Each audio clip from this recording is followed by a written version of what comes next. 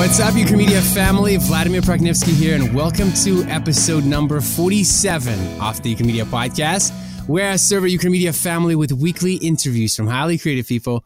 Today's guest is Chris Sayer. He's a freelance animator and director with 18 years of experience. Chris, welcome to the show. Feel free to fill in the gaps from the intro and share something interesting about yourself that most people don't know. Hiya, thanks for having me on the show, guys. Maybe a weird thing about me is that I have a funny condition in my eye called Marcus Gunn phenomenon, which a lot of people don't know this because it's not particularly obvious. But when I eat, my eyelid goes up and down when I eat. It doesn't affect my it doesn't affect my vision or anything like that. But the funny thing about having this is it's usually kids that spot it, not adults.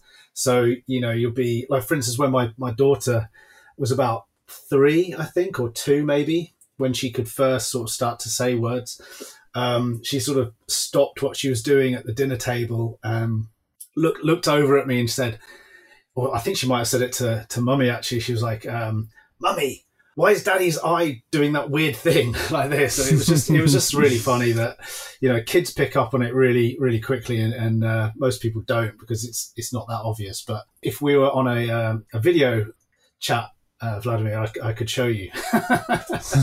Is it something you've always had, or is it something that developed years later? Yeah. It's like my mum, obviously when I was a baby breastfeeding me, she sort of noticed it and then sort of freaked out a little bit and was like, better go to the doctors and find out what's going on with my child. And it was a bit weird, like going to school for the first time, because I obviously knew that I had this thing and kids can be cruel. So I was really worried. Yes, they can. Yeah, going to primary school for the first time and thinking that most of the kids would sort of, you know, take the mickey out of me, or make fun of me rather. And, but they didn't. My mum was always like, oh yeah, you need to sort of, you have to sort of be able to make fun of yourself, and you also have to sort of turn it into something else. So sort of make it your party trick. You know, it's when everyone's going, hey, I've got this scar doing this, and you know, I did this thing when I fell out of a tree or whatever. You could say, hey guys, I can do this with my eye when I eat, and then you know, right. most people laugh and think it's really cool, and it's always a good icebreaker. So yeah. Interesting that if you kind of point it out yourself first and kind of like poke fun at it, most people don't think twice about it. Yeah, I mean, most people are a bit sort of I can see that they're looking and they're like, I don't know whether I should say something, or that, you know, they can't quite work out whether what they've seen is actually happening or not. And then if I I notice that they're looking at me and I say, oh yeah, I've got this like weird thing with my eye. And then I can make it more obvious if I open my mouth wider, and then my eyelid really sort of shoots up. So it's quite weird. Interesting. And another interesting thing about you is that my previous guest was episode number 45, Nick Lyons. You and Nick both were desk buddies at Territory Studio, right? Yes. I mean, he's a full-time, but I was a freelance at Territory. I've worked with Territory maybe 5 years now, or maybe 6 years actually. They were one of the first places I worked when I went freelance. So yeah, I've done quite a lot of work with them.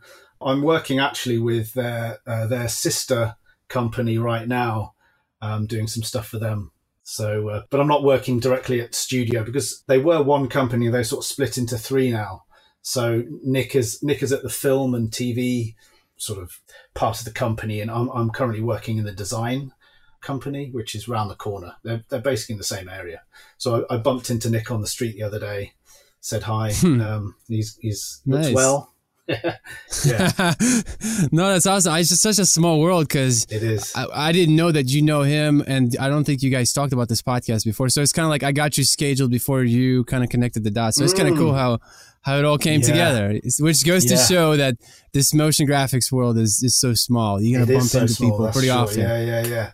So be careful how you treat each other, so to speak, you know, because a lot of times, sometimes people burn bridges and whatnot. And so I like how Sergey's, my twin brother Sergey's boss from, I forget what studio, I think it was Vazda Studios in Birmingham. He said, before he left, he said, Sergey, it's such a small world, we're going to bump into each other.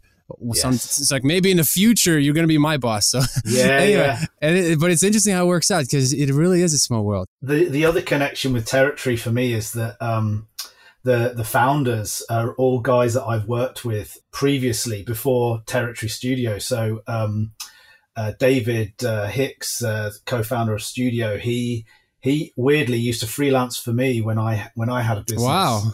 So he was like one of my 3D guys that I used to get in to help me do 3D. That's pretty crazy. And Lee Fasciani, who I'm working with at the moment, I used to work with him at another company called Intro, where it was the company I first started at. So there's more connections. It is a very small world. We Definitely all know each other, especially in London. Everyone sort of knows everybody. Well, and speaking of your journey, let's start from the very beginning, man. How did you get started in motion design and just in this creative journey? Because you do a little bit of everything, really. So walk me through it. How did you get into it? Well, how far do you want me to go back? Let's go deep. Let's go far. I want to know how this spark, where it started for you. Yeah, okay. So the spark came from, I guess, that my dad is an architect, interior designer. And my uncle, he was a graphic designer, and actually goes even further back than that. Like I think it was my great great uncle. He was a painter for like the royal family. Weirdly, used to paint like their animals, their racehorses and dogs and stuff like that, animal portraits. But yeah, my dad, like the fact that the sort of the creative blood is there already in the family, it was quite sort of inevitable that one of me or brother or sister would go into the art and design world. Actually, all three of us are. Like my brother's an industrial designer, wow. My sister's an interior designer. So we're all sort of in there doing creative things. But I was really the one that was most interested from a very early age. So I always loved like animation, Disney, Warner Brothers, 80s TV shows, cartoons, early video game animation. I always loved sort of video games. So those sort of things are big influences in my work. And I guess it was just I was encouraged by my dad to pursue a career. Like I didn't know I was going to do animation. Like I loved animation, and I was in this kind of weird. I joined an animation club. This was this TV show that was on in the UK. I'm not going to go into that because it turns out the person who sort of ran this thing ended up being a bit dodgy. But there was so I really into animation a lot. Went to college, did a 2-year foundation pretty early. Rather than the normal thing here in the UK is to sort of do your GCSEs, which is up till about sort of 15, 16 years old. So like your first examination level. Did really well at art and design. Went into, rather than staying on at school and doing A-levels, which is what a lot of people do, I went to college and studied a BTEC in general art and design, which is like a 2-year foundation where you got to try everything. So try out sort of fashion design and textile, printmaking, 3D, fine art, sculpture, illustration, graphic design. You've got to try everything out on this one course. It's really, really amazing, especially for like a 16-year-old. It's just like, wow, this world just opened up for me. And then by the final year of that BTEC, you get to sort of specialize, and I had a sort of passion for illustration. Ended up looking for universities, sort of looked around at universities that did illustration courses, and a lot of the illustration courses did animation as well. So I was like, oh, this is cool. I can sort of study this thing that I really want to study, but maybe I can try out this other thing at the same time. So found a course in Manchester, which was a illustration with animation course, a BA, and applied to that, got in. Didn't really have any animation to show. I just had like flip books and little things that I'd sort of made. And then during that my time in Manchester, I just had a real thing for, and the type of animation I was doing at the time was drawn animation. I wasn't doing like computer animation at all. So I was doing frame by frame stuff, and seeing my drawings move, it was so addictive. And I just got like this, that's what I wanted to do. I just knew that's what I had to do. That was my future. So I sort of applied for the Royal College of Art, got in there, which was to specialise in animation. And it's whilst I was at the RCA, I saw a shift in how animation was being made. So that was like year 1999. So After Effects and 3D software was still really quite young. Like the internet has only just become this thing that you can use. So I saw this real tipping point, and I was like, well, I was studying in my first year at the RCA. I was doing cell animation. I was actually making like 3D models and then putting my cell animation into, so it was like 2.5D, like 2D with like 3D sets, doing that all on a rostrum camera onto 16mm film, editing on a Steenbeck, which is for anyone who doesn't know, a Steenbeck is a device that allows you to put your 16mm on one side. It's like an editing machine for 16mm.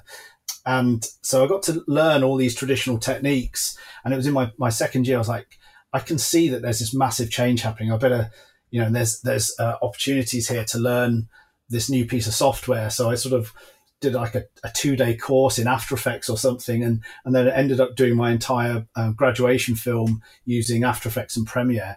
And that was like my first After Effects project was my graduation film. And then when the show came along, when we were like showing our work at the end of the year, I think the show had been going like 2 days or something. And then this company called Intro came along. They saw my work. They come up to me, asked me some questions, handed me a business card, and then and said, call them. And then 2 weeks later, I was working there. And then that was like basically the start of my sort of motion graphics career, like professional career. What was that like the first day there? It was funny actually, because I'd sort of been on this incredible educational journey from sort of going to like each sort of stage I was getting better and better, and going from sort of each level, sort of getting to the Royal College of Art, that's a very difficult college to get into. So when you get there, you are on this, you just feel like you are, God's gift to animation. You just think you're this amazing thing. And then like the first day I was at Intro, they really brought me down to sort of the ground level.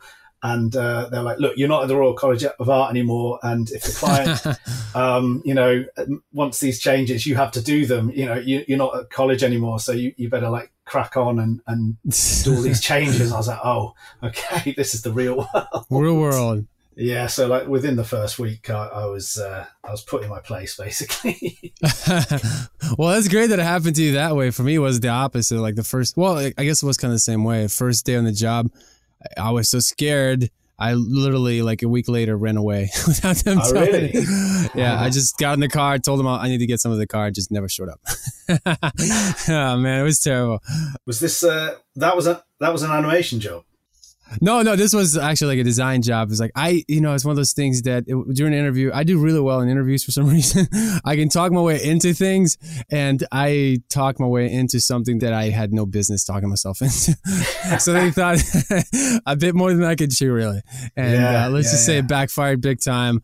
And now looking back, it's just like, well, it wasn't as scary. I just didn't have the confidence I needed. Confidence. That's the main thing, though, isn't it? Confidence. Experience and confidence. If you don't have those two things, it's gonna, and then confidence comes from experience. So I didn't have experience, therefore I didn't have confidence. Yeah. And speaking of experience, you've been at it for 18 years. My goodness. Like, are you going to write a book anytime soon? Are you teaching? I do teach. Well, I don't really teach. I go and do lectures now and again at different colleges around the UK, as well as I've done a couple of schools as well. I went into my kids' local primary school and did a talk there, and also the school that my daughter now goes to, the secondary school. I did a talk there. Weirdly, the art teacher there was my old art teacher from when I was at school. Really? Wow. Yeah. So she clocked me when we were looking around the schools for my daughter, and she's like, "Oh, you need to come in and do a talk here." So that was good. No, that's awesome. And you were talking a lot about different colleges and places you went to. Now, do you think college is still relevant today? I think you chatted to Nick about this, didn't you? I try to ask everyone. I'm curious to hear everyone's take on this. Yeah, no, but I think this because there's, I follow a lot of like, for instance, you guys and Grayscale Gorilla and Future and all of those guys online. And this seems to be quite a popular question at the moment. And I hadn't really thought about it until it started coming up. And actually, some friends of mine, they've got in contact with me recently because their daughter, who's just about to start, like, choose like what she wants to do in the future. You know, she's trying to work out whether she wants to go into animation or not. And so that I did a Skype call with them the other day. They're in Hong Kong, and they just wanted my take on the best way of getting into that. And I think because of the sort of, when I look back, the sort of linear journey that I took, that seems like a really normal way to get into this. But actually, I think there's so many ways of doing it. And actually, I've met a lot of people that have not come in to this industry in you know, via doing an animation course. So for instance, like, it's funny listening to the talk with Nick, because, you know, he's like a history major, and then I've met a guy recently who I've been helping out a little bit. Actually, he went to the Royal College of Art recently, but he started off doing, I think he did philosophy or something like that, or English literature or something, but he always had a passion for drawing, and then, you know, he got experience somewhere doing, I think he just like sort of fell into it weirdly, a little bit like Nick was doing animation on the side, and then, you know, decided that this was actually really fun and wanted to get into it more. I feel like I've met quite a few people that have done it that way, and even like learning online it seems like a real option these days. In fact, one of the guys that I used to work with, he was completely self-taught. He was probably the first person I knew who didn't actually go to college, but was really good. And, you know, I think I always tell everybody about the sort of, when I go and get a new job, or I go to a studio I've never worked for before, at no point do they ever ask me what grades I got, you know, what college I went to, or any of that. It's like they look at my same here. Yeah, they look at my portfolio, and it's like, well, you can do this thing, and I've met you now, and you seem like a, you know, a nice guy, and you know, you've told me a bit more about this project that you've done here, so that sort of fits what we want to do, you know. So it's, for me, it's always portfolio. It's not really about the educational establishments you went to. If you can get that education in a different way, then I think that's you know, there's nothing wrong with that. That's totally fine. No, definitely. And a lot of people, like you were saying, you know, Nick Lyons, he was a history major and then switched. I think he was already 25 years old. He already got a degree in history, and then he had to switch and go back. And then I interviewed the AE Scripts founder, Lloyd Alvarez. Oh, yeah, I listened to that one as well, yeah. He was pre-med major. Like, I think he was in like in medical school for 3 years or something like that before he decided to shift gears. He didn't like blood, did he? Yeah. He passed out. Or I was me passing out, but the same way. He didn't care for blood. But it is interesting. It's not too late to switch. I think because a lot of times you can carry over a lot of those micro skills that you learn in other fields to motion graphics. That's exactly what I was going to say. Know? Yes. Yeah. So the guy that I that went to the Royal College of Art, who graduated this year, who I've been in contact with, and I worked with briefly at Picnic Studio. He did something like philosophy or something, and I said to him, look, because he was applying, so he'd already got a BA, and he had experience working. I think he was an intern at Picnic, so he had like 3 months internship experience, had like some decent films that he could create a portfolio from, and he was like, well, you know, do you think I'll get in? Do you think I can sort of go to the RCA? Do you think I'll fit in there when all of these other people are coming from these more creative backgrounds? I'm like, yeah, of course, because the one thing that you've got that maybe the people that have just been studying pure like creative fields is you've got this amazing. Oh, do you know? I think he was studying history. I said, look, you know, history is brilliant because all these stories. You know, most of the time we're telling some sort of narrative. So he's got all of this stuff that he can take from, that he's learned this completely different thing, and he can bring all of that into his work, and it's like that's brilliant. That's how styles develop, right? Exactly. I think animation, for me, I think one of the main attractions for me was I was always maybe indecisive might be the wrong word, but because I found all of the creative fields that I tried out early on in my education, because I like doing them all, which is probably why I don't really specialize, and I consider myself more of a generalist, is that I find it all really interesting. And, even like music is something that I wasn't actually, when I was at school, I had to choose between art and music. I couldn't do both. It's really weird.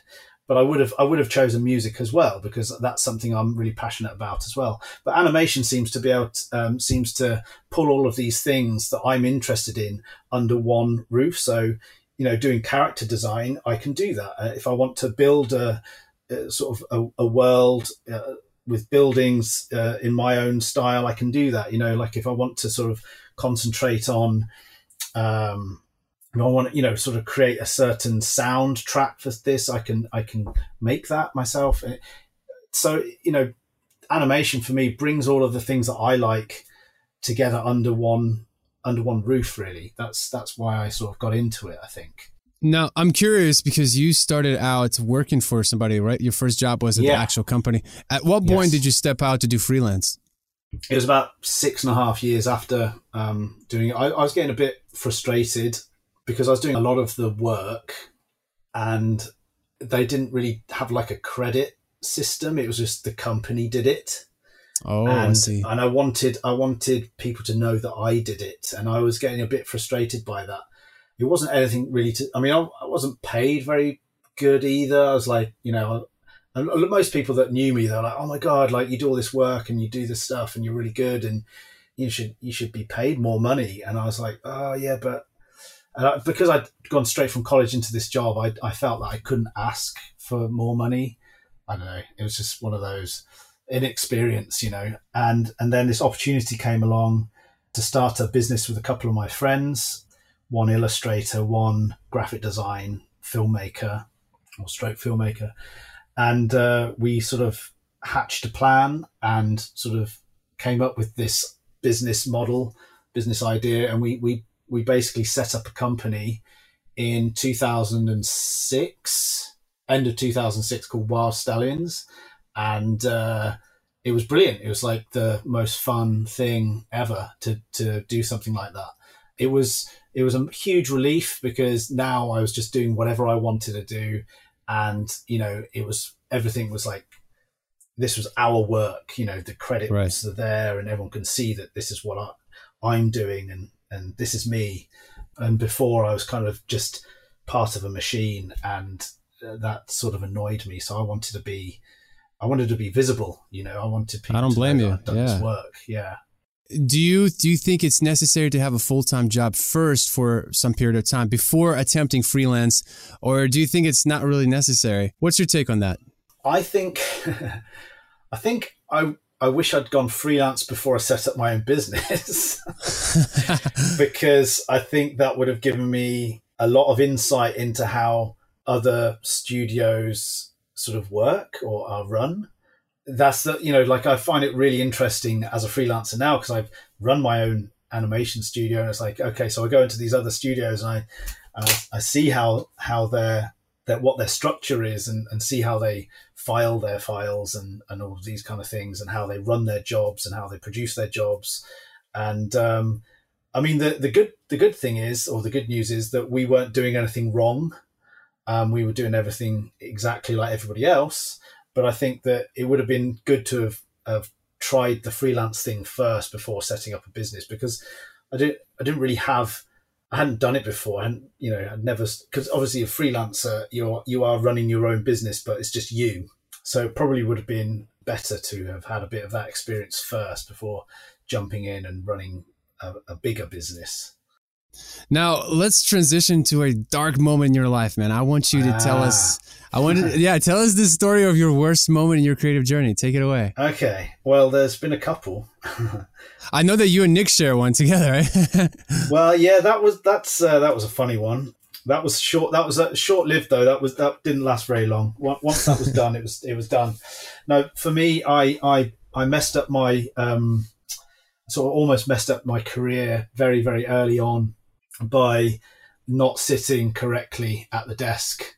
So I ended up with repetitive strain injury pretty early on in my career, probably about 3 years into my professional career.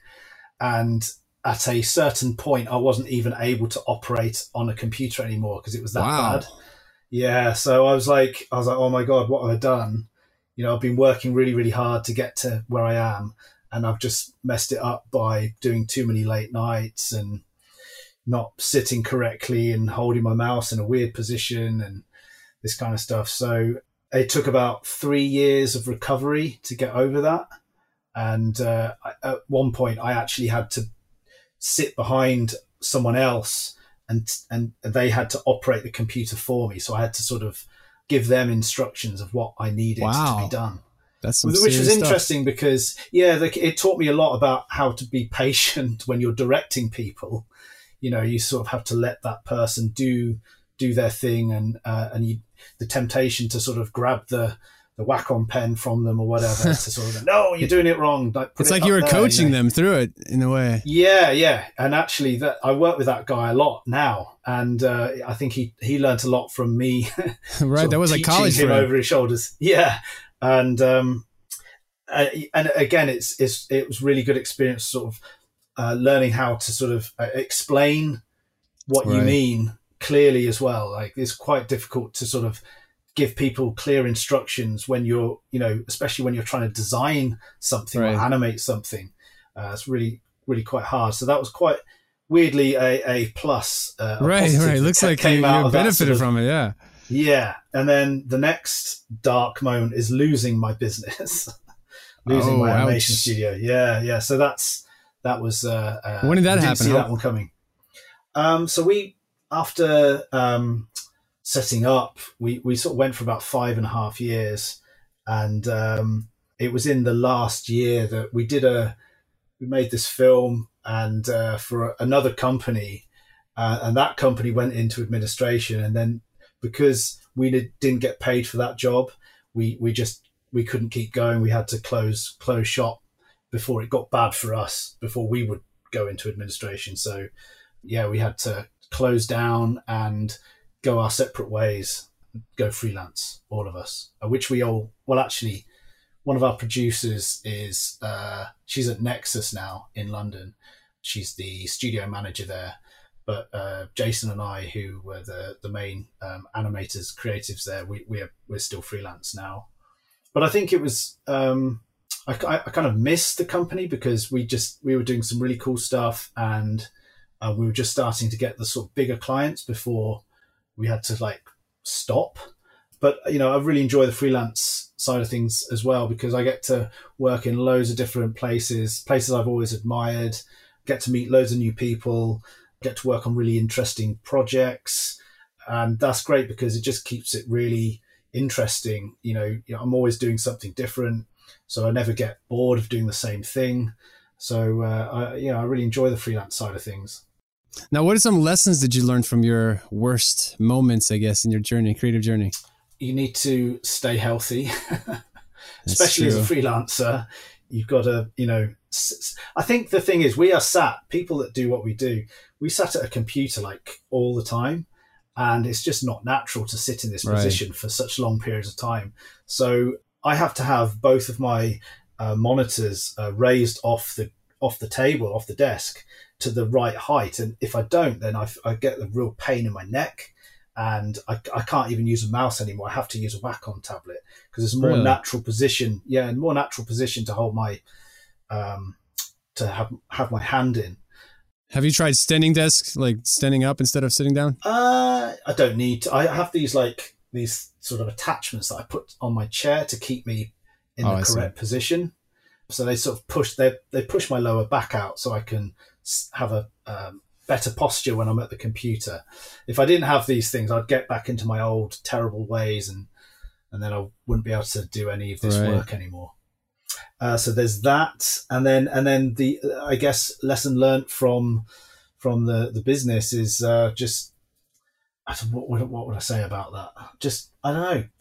I didn't see that one coming, to be honest, and I think at the time I wasn't particularly. All I was interested in running Whilst Aliens was being creative. I wasn't really interested in the business side. So I think lesson learned from that is you can't just be, especially as a freelancer, you can't just be focused on being creative. You've got to understand the business side of it as well, because it's really important. And it's not something us creators really want to know about.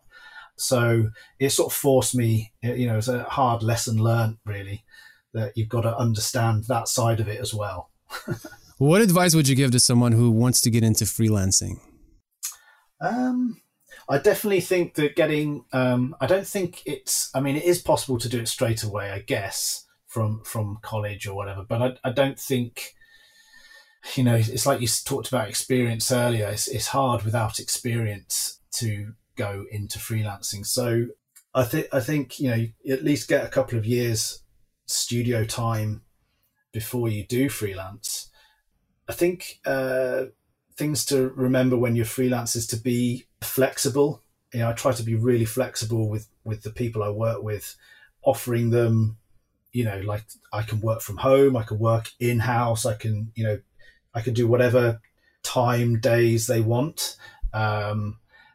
Enthusiastic. You've got to sort of be a helpful, nice person. I think you've got to put in a little bit extra as well, because if you're just the guy who comes, like, clocks in and out, people notice that you're not really that interested and just want to sort of just get paid, like, and leave.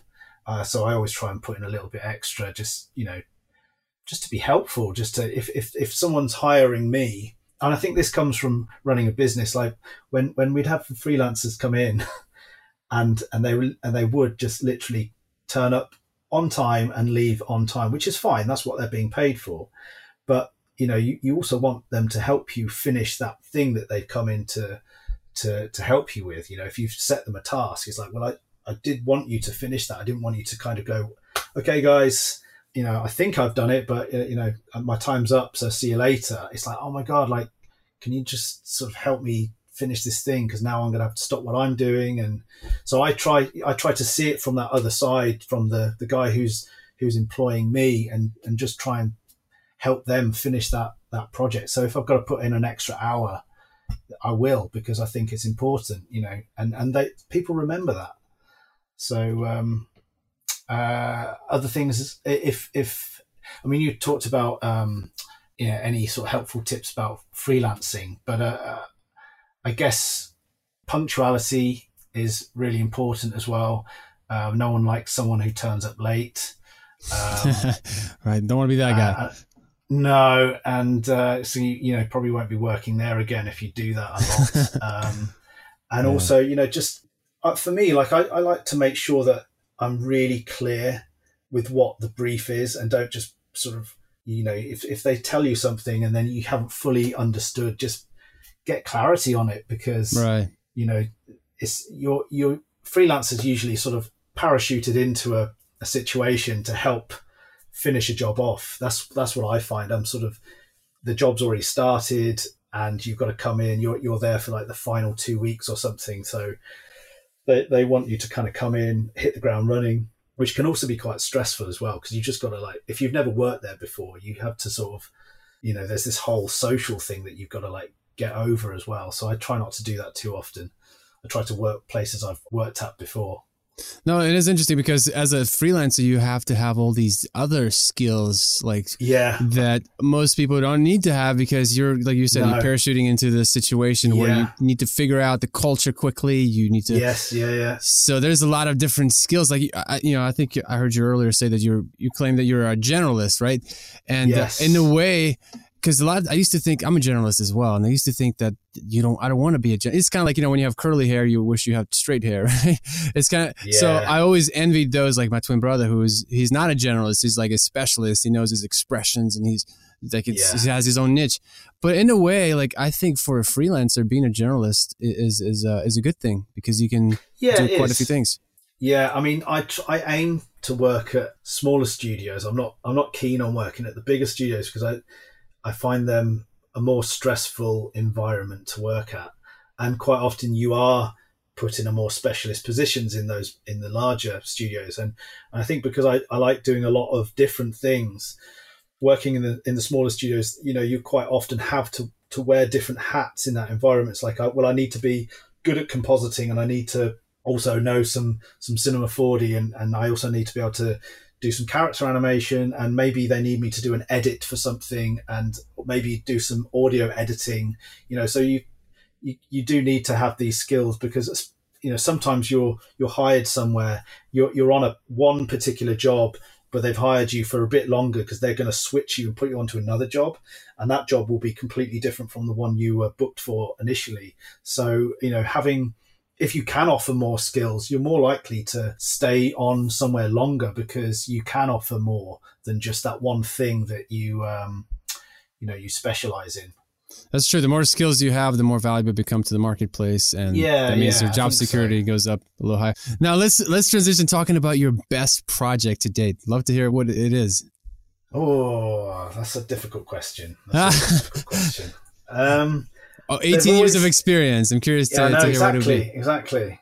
There's been some really good projects. I mean, most of them are.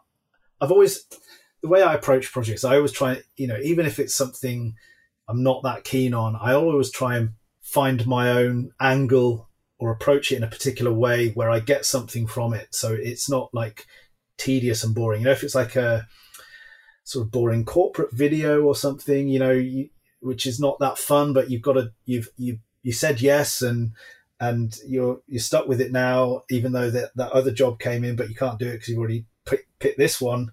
Because you've got 2 kids and a mortgage to pay, and you just need to get some work in.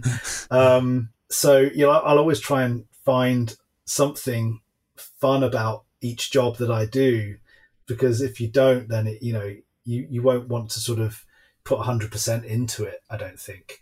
So I guess in terms of I don't know. So I guess I've got some really fond memories of some of the early music videos I worked on.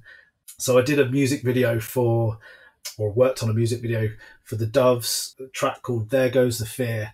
And that was back when I was working for Intro. And it was a crazy schedule. There was loads of freelancers working on it. There was a lot of rotoscoping being done on that job. I was a compositor on it, compositing probably about maybe a third of the shots for the whole video. And we were all staying late to get this thing done. And, it was just, I have like a really fond memory of working on that job, even though it was like hard and we were working silly hours to get it done. It was, it's one of those projects where I can still listen to the track now and I don't hate it. And I can still watch the video and go, yeah, that was cool. Some of the music videos I've worked on in the past, I can't even hear that piece of music anymore because you're listening to it on a loop constantly, for like 4 weeks or something. It's like, well, I can't even listen to that track anymore, or that artist. Yeah. So, but I mean, one of the best moments of my career, I guess, is winning an Emmy with the guys at Peep Show. That's pretty sweet. For a job called How We Got to Now. That was in 2000. I think it was 2015, maybe 14. I've got the Emmy next to me on my desk. It says 2014-15 Primetime Emmy Award. So that's pretty cool. It must have been. Yeah, that was amazing. Like going out there and getting on stage and receiving the award it's pretty crazy. That's pretty sweet, man. Now, what do you get your inspiration from? I get it from everywhere, really. Like my kids, they inspire me all the time. Like everything that they do, that really inspires me. The drawings that they do, they're like both of them really, really good at drawing. So when I see them sort of draw and that, they're not constrained by the same constraints that I have, and just like it absolutely blows my mind some of the stuff that they come up with. I think, I like photography. I'm not like professional photographer or anything. I just like taking photographs. So yeah, going out with a camera, taking photographs of things, looking through the camera. I think it's really important to see the world through a lens like that, because you get to frame things, out and about, and you get to sort of understand how you can sort of frame things compositionally when you bring that back into your work. So I think photography is really important. So going out and just taking shots of stuff. Generally, it's usually when I'm on holiday, when I'm sort of doing the majority of my photography. But and the fact that you can carry a phone around with you, and you know, if you're just walking around, you see something interesting. You know, I get a lot of inspiration from doing that kind of thing. But actually, just staring out the train window when I'm commuting to London. Just everything around me, like music is a huge inspiration for me. I love listening to music. I get a lot of inspiration from listening to that kind of stuff. I try to sort of look away from, sort of motion graphics. It's hard not to get inspired and influenced by the stuff that you see on Motionographer and on Vimeo and on personal sites. But I do look at that stuff and I do get inspired and influenced by that as well. But I try to get it from different sources. So I think it's quite important to Why is get that? away from. You just didn't want to become like, you don't want to be a copycat kind of thing, right? I don't know. I think that's just how I am, really. We love like going down to see exhibitions with the kids. I think it must have something to do with the way that I've been brought up, potentially. Like my dad would always take us to exhibitions and take us away on interesting like weekend. We'd go into the country, go somewhere around the UK, like on a weekend break, go and see some sort of historical site or something like that. I think that's just how I see the world. I like to go and experience these things. Like traveling for us is really important in our family. We like to take the kids to all sorts of interesting parts of the world. We took them to Vietnam. Wow. 2 years ago now. I think it's 2 years ago. That's because But that was a culture shock. Yeah. Well, the thing is, because their mum is Vietnamese, we wanted to show them. We wanted to take them to her hometown and get them to understand, that side of their heritage, cultural heritage. So, yeah, doing stuff like that for me is really inspiring. I just love going away from sort of my desk to get inspiration. I think it's just the way I do things. No, I think that's a great way of doing things. I've been hearing from a lot of different people. They're saying that they get their inspiration from other things than motion graphics, like even like furniture, building furniture or something, getting outside of this field. Because if you're in it, if the same people that follow the same people, and you tend to produce the same stuff. So if everyone has the same, if everyone is drawing the same inspiration from the same people, then it just becomes like this one-dimensional industry, so to speak. It's just the same film look for everybody. So yeah, that's definitely, it's true, because I just came back from there's a trail here in the United States in Virginia, I believe. Yeah, it's called Creepers Trail, and it used to be like this this old railroad that went up the mountain all the way to the top of the mountain. It's like a 3-hour ride down the mountain on a bicycle. So me and my kids and my wife, we all went, and just going through that, man, there's so much. There's like a nice river next to it, and just nature. Were you cycling? Yes. Oh, just on the bike, just going down. Yeah, and just with the kids, I had a little trailer attached to one of the bikes, and nice. And my kid had a 5-year-old can ride a bike now, so he had his own. But like I have a 2.5-year-old who doesn't ride a bike, and so. But it was really cool. It's just I can relate to traveling because you have to leave your space, and you have to it felt like it was like a little resort town, kind of like a ski resort town, and so it was kind of cool, just drawing inspiration from nature. And so, anyway. Oh, definitely from nature. But we do the same thing. Because both mine can cycle now. We take them out as much as possible. We went to, there's a local area, a reservoir near where we live. We took them there at the weekend and just went out for a couple of hours on our bikes. It's just a nice thing to do with the kids, as a family. So I try to document those as well. Me too. I always have a camera with me, man. I'm that guy, because I grew up, I only have like a handful of cameras or pictures, because we grew up kind of poor in Ukraine. And so now I have a hard drive full of hours and hours of content. I literally document, like every month I have some kind of footage for kids to look back and see. I think at the same time that the fact that your kids are that age, like you do take more. I've been taking less now. They're getting to the age that they're at, because they don't really want to pose for photographs anymore. It's like I've been pointing a camera in their face for 13 years, and my daughter's just like, oh, enough. really? That's fun. So, the funny thing is though, like, you wanted a photograph for this interview, and I was really struggling to find any of me because I'm the guy. You're the one taking the pictures. I'm the same way. Yeah. Now I make it a habit to like flip. I'm like that vlogger, flipping the camera on me and kind of explaining what's going on, because it's true. Like, over the years, I'm looking back. It's like, man, I'm the one. It's kind of like life viewed through my lens, so to speak. But you can't flip it. Yeah.